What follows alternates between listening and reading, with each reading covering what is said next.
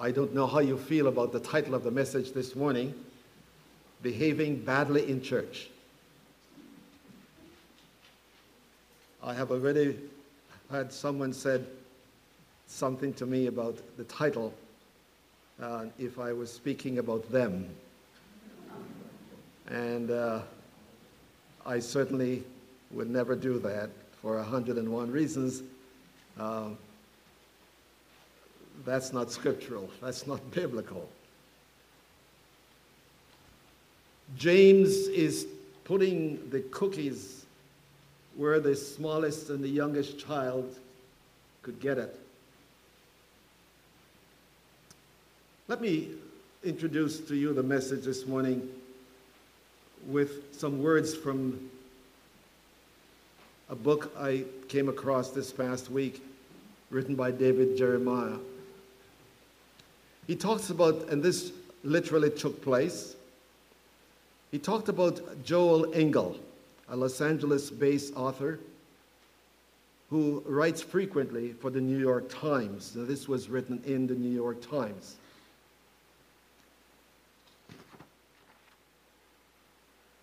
Considering the large crowd inside, the lack of voices startled me.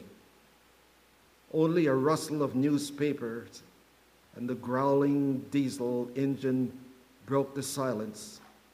Several well-dressed men stood in the aisles, so I assumed all seats were taken.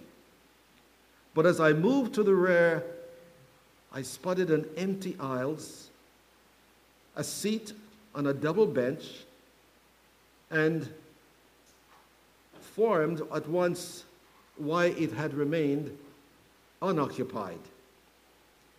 The young man next to the window was breathtakingly ugly. His grotesque face apparently the victim of tumor. Yet, it wasn't his face that made him so unappealing. His long, filthy, matted hair, tattered clothing, and other things. He was obviously homeless, and it was easy to guess why. He sat with his shoulders hunched and eyes fixed through the window. Truly the image of a beast, forlorn and excruciatingly alone person. Nearly paralyzed by pity, I gave silent thanks that my young daughter wasn't with me, asking her inevitable questions about him in a none too discreet voice, or worse, uttering revulsion. But it was because of her that I finally sat down. The kind of man I want my daughter's fathers to sit on a bus next to someone whose only crime was extreme ugliness. I can't pretend I was relaxed. My shoulders and my arms scrunched involuntary, and my entire torso leaned like a piece of like away from him. Continuing to stare out the window, he didn't acknowledge my presence. The bus made one stop before entering the freeway. Several people boarded. An elderly woman walked toward the rear. I waited to see if someone else was going to offer her a seat. None did. So I stood and motioned her, "You may have my seat." "No, I don't want to sit there," she said loudly, "next to him." Now, this happened in a bus shelter, and I can tell you of my own experience in the city of Chicago. Several years ago, I went to the Pacific Garden Mission, and I was speaking there. And after the meeting, a young man wanted to talk with me. And as I approached this young man, his smell was so horrible, I recoiled. and things roll through my mind again and again and again until I was reminded, Winston, that's the way your sin is before God. I finally broke down and sat with this young man, welcoming him into my presence, not that he was privileged to be in mine, but that I was privileged to be in his. And in God's gracious act, he allowed me to lead that young man to Christ. James is talking about behaving badly in church. That was Pacific Garden Mission. That was on a bus in New York City. James is talking about the church. Take your Bibles, please, and turn to James chapter 2 that was read to us by Tina this morning. And this message might be very difficult for us as it was for me, because I cannot believe that the church behaves that way, but history attests differently. James is talking about partiality or distinctions. He's talking about the way we respond to people because of one thing or another. Grace, race, possession, power, whatever it might be. Here it is distinction. And he begins by saying this from verse 2. For if a man comes into your assembly, the word assembly is the word from which we get our word synagogue. It is the place where they meet for sacred services, religious services. It was a place that was used by Christians and Jews as the church was beginning to be formed in that part of the world. And James uses a very interesting development with this text. He said, if a man comes, which he was speaking of the possibility of something happened.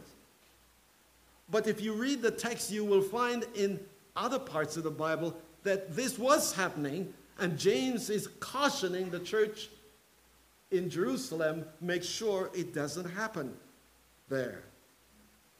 Some of you will remember Charles Sheldon's book, In His Steps, that was written several years ago with something similar to this in New York. Let's take a quick run in the place of partiality. The place of partiality. The assembly, a church service. While the word can relate to any gathering, because an assembly was any kind of a gathering, but this was a specific gathering. That's the reason he said, my brethren, if someone comes into your assembly or your church setting. Both Jesus, Jews and Gentiles, came together for sacred services here. Today, we are referring to the visible location where God's people come to acknowledge God as their Lord, as their Savior, and so on. We call it church. And the word church, again, has various meanings. It is not simply, most of the times, we use the word for the location, the building. And that's what James has in mind here. The place where you meet, where you come.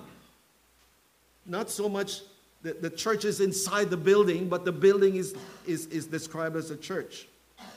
And when Paul was writing to Timothy, he said to Timothy in 1 Timothy 3:15, Timothy, in case I do not come, I am writing to you so that you will know how you ought to behave in the church of God. There is an ought. There is a way we behave in church because we are God's people. So the place where James is seeking to prevent this from happening is not a bus stop. It's not a rescue mission downtown Chicago. It is wherever the people of God are meeting even at this very hour. We do not know what broken people will walk into the church. And they might come and they might sit in the place where you sit or where you used to sit. Because if they're sitting there, like this lady in the bus, I don't want to sit beside them. And may I suggest to you, my dear friends, that this happens with people who are people who are people. It happens to me, it happens to you. I want to point out something to you that is very, very important. James is speaking in verse 2 based upon the foundation that is laid in verse 1. In verse 1 he says, do not hold, do not come together as God's people with a spirit of discrimination, distinction, partiality. That's the meaning of the word. Don't come to church like that. Now, it is interesting, and I won't labor this too often, or too much. When he gives this caution, there's a reason he's giving it. Let me give you 3 reasons he gave it. 3 reasons. Number 1, in the book of Job, chapter 1 and verse 7, Job chapter 1 and verse 7, he says this, when the sons of God came to present themselves to God, Satan also came.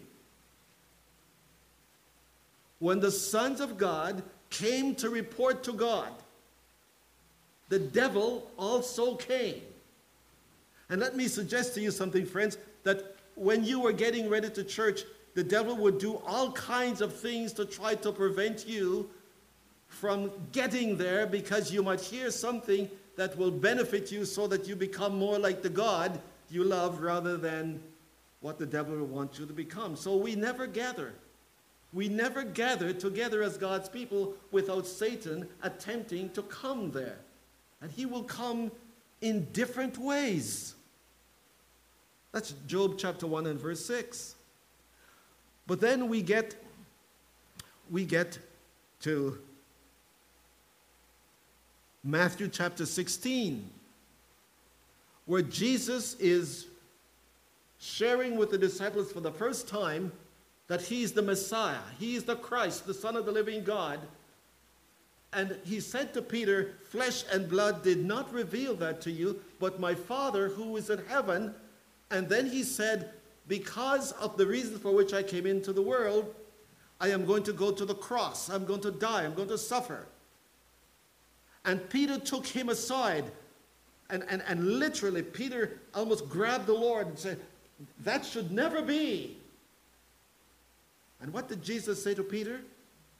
Get behind me, Satan. Here, Jesus is revealing something of his unique intervention into human history, and Satan is trying to prevent it from happening. So we never gather together, but that Satan tries to intrude. The last reference is John chapter 13, the night before Jesus was betrayed, when he's going to introduce the communion to the disciples and for you and me. And the text tells us in verse 2 of John 13, at that point, Satan put into the heart of Judas.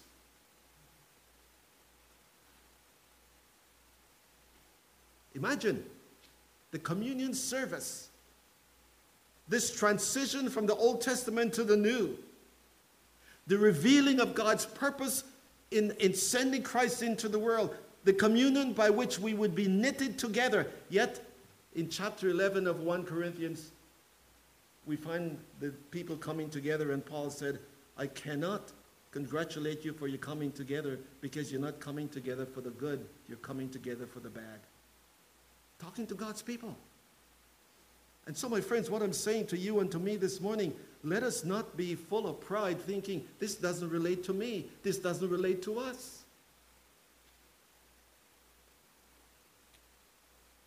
I remember there's a certain store here in town. I was listening to Alistair Begg, I said, and he said something. He said, I have to be careful now because this message is going out on the internet, and I could be in trouble from people hearing. That's what I feel as well. Now I can't say things carelessly because someone would try to find out where 38-200 location is. But there's a store in town, and if you have been there, you will know what I'm talking about. There's one of the cashiers there. Her face is just covered with all kinds of stuff. I don't know what it is. I don't know. But the first time I saw that lady at the cashier, I didn't want to go there. I didn't want to go there. And God rebuked me. The next time I went right there because she was still there. It happens, my friends. The human heart is a mind that makes distinction of people by different things. And I don't want to go into all this morning. The caution is when we are coming to church, we better prepare ourselves because Satan will do anything to prevent us from hearing what God has to say. He will do it in so many ways. Well, you get the message. That is the place of partiality, the place of distinctions, the place of discrimination in the church. Let me remind you, friends, that we cannot, the history of the church is this very thing. This very, very thing. I have told you of the Church of England, the Anglican Church. When anyone that didn't have a lighter complexion would go to the Church of England in places like India and South Africa, they were forbidden to go. This is only a church for Europeans. So let us not be smug. I've told you of being in Scotland. And we went to a downtown historical church. Lois and I and Christopher went to this church, and beautiful old building with all kinds of exquisite designs. And when we went there, there were little cubby holes. And it was an evening service, so those who purchased it weren't there. We were able to sit there. But if they were there, we would not be able to sit there because that section belonged to them. They paid. In fact, I discovered that some of them had keys, that they locked it, and you were not allowed to sit there. Do you know why balconies were erected in churches? Balconies were erected so that the lower class people would go upstairs and not sit downstairs with the people like the man we're going to meet in a few minutes. I could go on. I almost wept as I studied and did research as to the history of the church, what took place then. So here then we have now the presence of partiality. The presence. The place is the church. And how do we know when it is there? In our text, people are gathering. They're gathering for the purpose of a sacred service. As the people are gathering, they notice that certain people are coming in. And as they're coming in, they are observed by those who are a part of the church.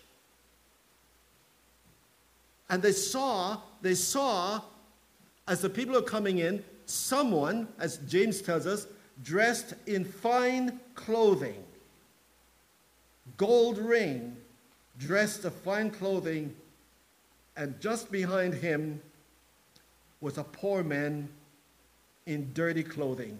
The King James translation said in vile clothing, vile. I'll explain it in a minute. Let me tell you how we know when partiality is present in a church. There is human comparison.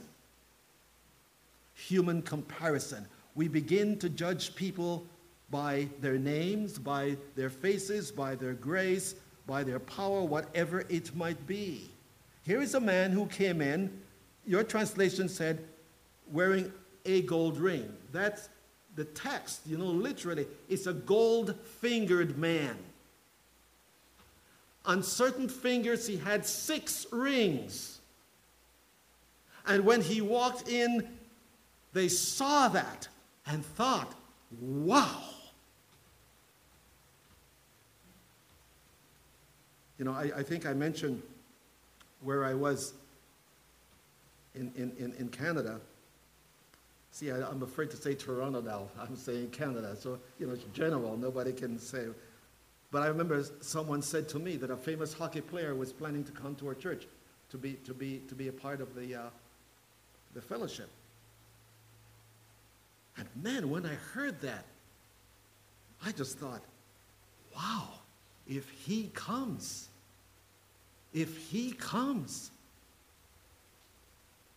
because he was a famous hockey player. And my heart as a minister thought that he would give prestige to our church. Just think, he's on television and he scores goals, and when his name is mentioned as a goal scorer, I could say, he comes to my church. When we begin to make comparisons, we know that we are on the verge of becoming the kind of church that James, let me put it, we're behaving badly. And may I suggest to you again that it is not what we do for people that counts, it is how we think of people. This is what James is telling us, not what we do. James says we can give our bodies to be burned and yet not have love. It means nothing. But my friends, when the grace of God comes, we break down the barriers because his death did that. But when we begin to make comparison, his clothing, the word for fine clothing, you know what it is? Shiny clothing.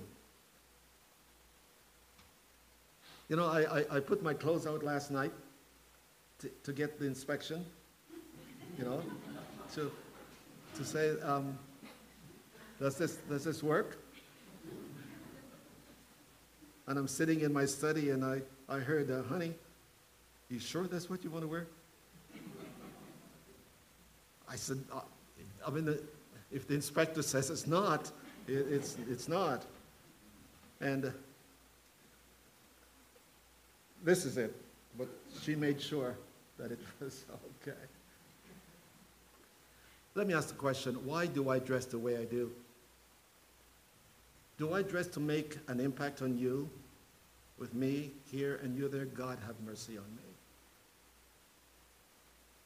I heard of one lady who said she dressed in front of the mirror, and when she's convinced that she is dressed as she ought to, she now goes to glorify God with the way she's dressed. I love that. I love that. It's not to call attention. This man was in fine clothing, calling attention to himself. I told you last week that there were shops where people could go and rent rings for an occasion. And who knows if this is what that man was doing. He was dressed, like we used to say as a little boy, he was dressed to kill. And they just thought, wow, our church is really becoming something now. Look who's coming to our church. Biggest mistake we could ever make. So there was the man of affluence. And we looked at that man from his outward appearance, disregarding what God says in 1 Samuel 16:7. God looks not on the outward appearance, God looks at the heart. And when we look at the outward appearance, in spite of the fact that God doesn't do that, we're in God's house, we're defying God. This is what James is going to bring out later on. There was a man of affluence, but was the man of antipathy. That word just simply means a man of revulsion. That's what the word to antipathy means. When they saw him, they were revolted at the way he was.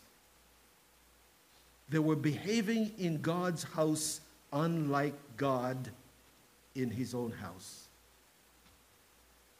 That's why I say, my friends, we need to come prepared to worship. But before we come to worship, let us check our attitudes at the door when we're leaving home. Let us check our attitude. As someone said, the devil's best opportunity to get us on our way to church is if we have young kids in the back seat of the car. Oh my. Well, there are other ways. Someone who cuts you across on the way to church. Some guy who did not signal properly.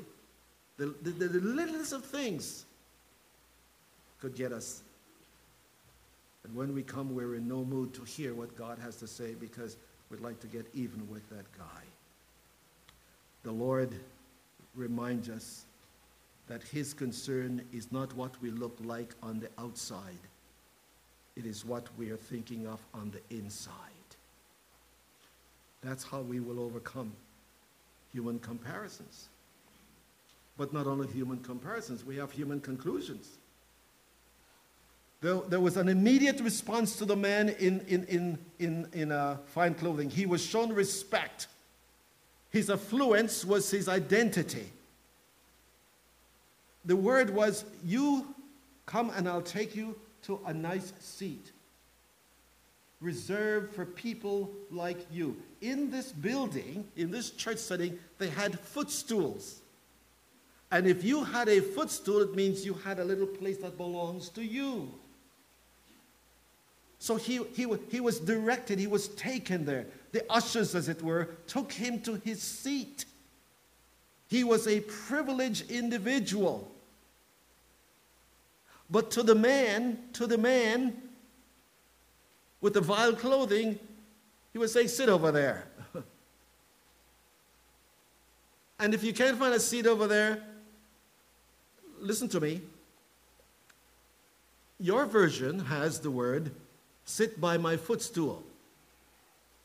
If anyone has the King James translation in here this morning, and I prefer this word, it says, sit under my footstool. Under my foot. You know what this man was being told? You are below my feet.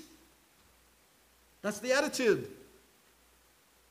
The man with the clothing, you are par with me. You are no par with me. Sit under my feet. And the footstool was about 6 to 7 inches off the floor.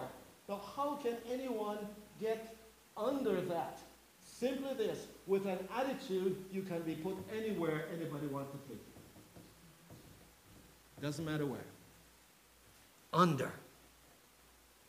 My thought of someone like you coming into our church, you are under our dignity. Oh, my friends, please again, this kind of a word can be quite frightening. To think that things like this happen right here in this country. John Piper is a favorite of mine, and he tells a story. He said, in 1962, my home church voted to allow no collards into the service. The rationale, as I remember, was that in the heated context of the civil rights era, the only collared would be there for a political reason, which is not what the church is for. As I recall, my mother's lone voice on that Wednesday night service was to vote no to the motion. I could be wrong about that, but she did vote no. Here's what happened. In December of that year, my sister got married. This was South Carolina.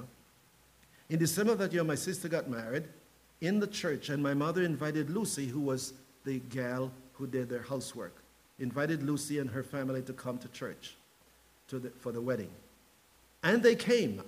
I remember an incredibly tense and awkward moment as they came in the door of the foyer, which must have taken an incredible amount of courage for them to do.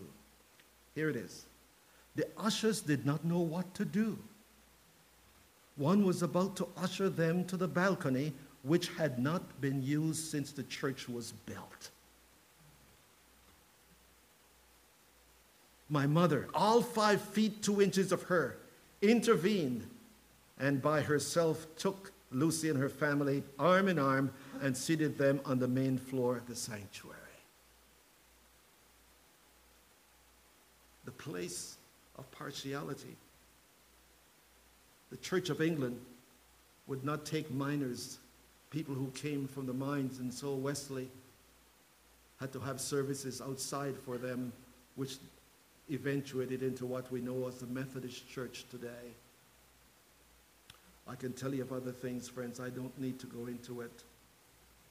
But to realize that if we are not careful, we must not allow Satan to cause partiality. It might not be color, it might not be possession, it could be anything at all. But let us be careful that if God doesn't show partiality, neither do we. Lastly, the poison of partiality. Verse 4 of James chapter 2. Listen to how James put verse 4. And by the way, Lord's willing, I'll finish the rest of this to verse 9 next week, because there are 2 different sections in it. So in verse 4, he says this: you stand over there, you say to the rich man, and you say to the poor man, sit by my footstool or under my footstool. Have you not made distinctions among yourselves and become judges with evil motives? Listen to it. I call this the sharing of partiality. Have you not made distinction not by yourself, but among yourselves? It means that there were people talking about what they would do, as those 2 ushers did in the church in South Carolina. The NIV has it, have you not discriminated among yourselves? You are making distinctions, and you are voting among yourselves that these kind of people we don't want in our church.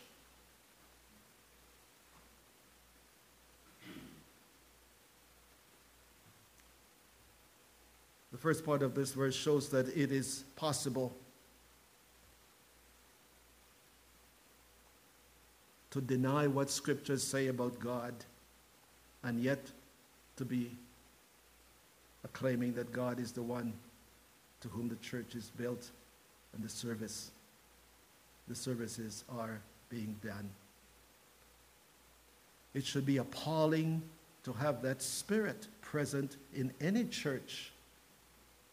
And to my knowledge, friends, it's not here, but we don't know whom God is going to bring one of these days, that it might not be complexion, it might be something else. What if that lady in that store should come here one Sunday and I see her? Will I go and greet her? Say, will you greet her? By the way, that's why we have Tina and Marlon at the door, and I hope that you support them in what they're doing. They're not only there to take up time, they're making people feel welcome when they walk into this church.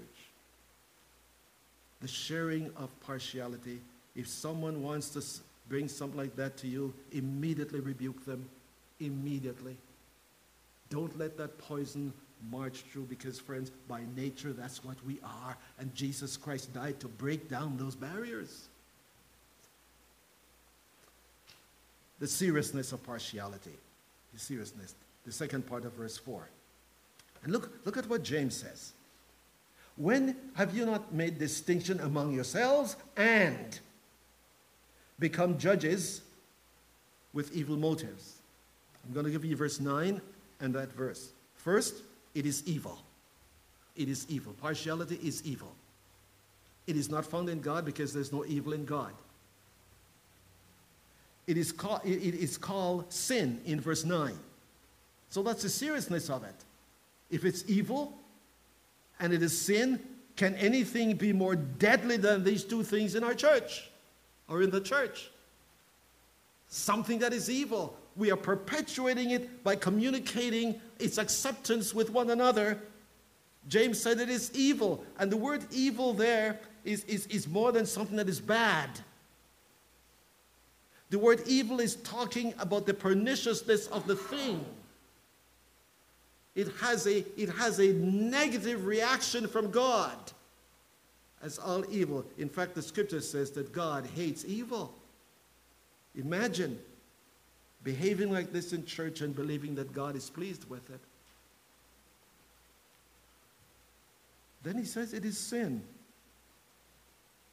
The word sin there means to miss the mark.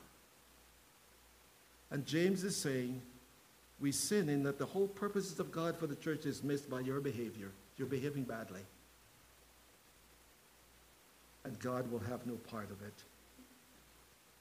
Jesus Christ died on the cross to get rid of such behavior, or behaviors, I should say. And you and I, as believers, my friends, have been set free. That's why we were singing Amazing Grace this morning. I have been set free. Free to make decisions, not based upon distinctions of people, but to claim God's grace and love in my heart, so that everyone who walks through the doors of this church will feel welcome, not only by Tina and Marlon, but by everyone else. That's what God has called us to be. My friends, that's what the world is fighting for right now. I mean, if you listen to the rhetoric that is being done with race relationship in this country, it is frightening. But friends, that's not the problem. Let me close with this. The real problem is the problem of the heart. And when the grace of God reaches the heart, changes take place. And when changes take place, it should take place for the better, not for the worse. Will you pray with me? Father, speaking your word, I pray would have been your word alone. And I pray that nothing was said from this pulpit that dishonors the God it proclaims. Nothing was thought in our minds that would dishonor the God we worship. And if perchance, our God, there should be someone for whom this is a challenge, may the grace of God cause that person right now to call upon you for help. And my friends, if you do not know Jesus Christ as Savior, there is no telling what you can think about other people.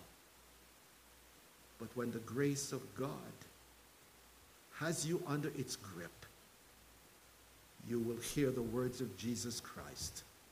This is my commandment, that you love one another as I have loved you.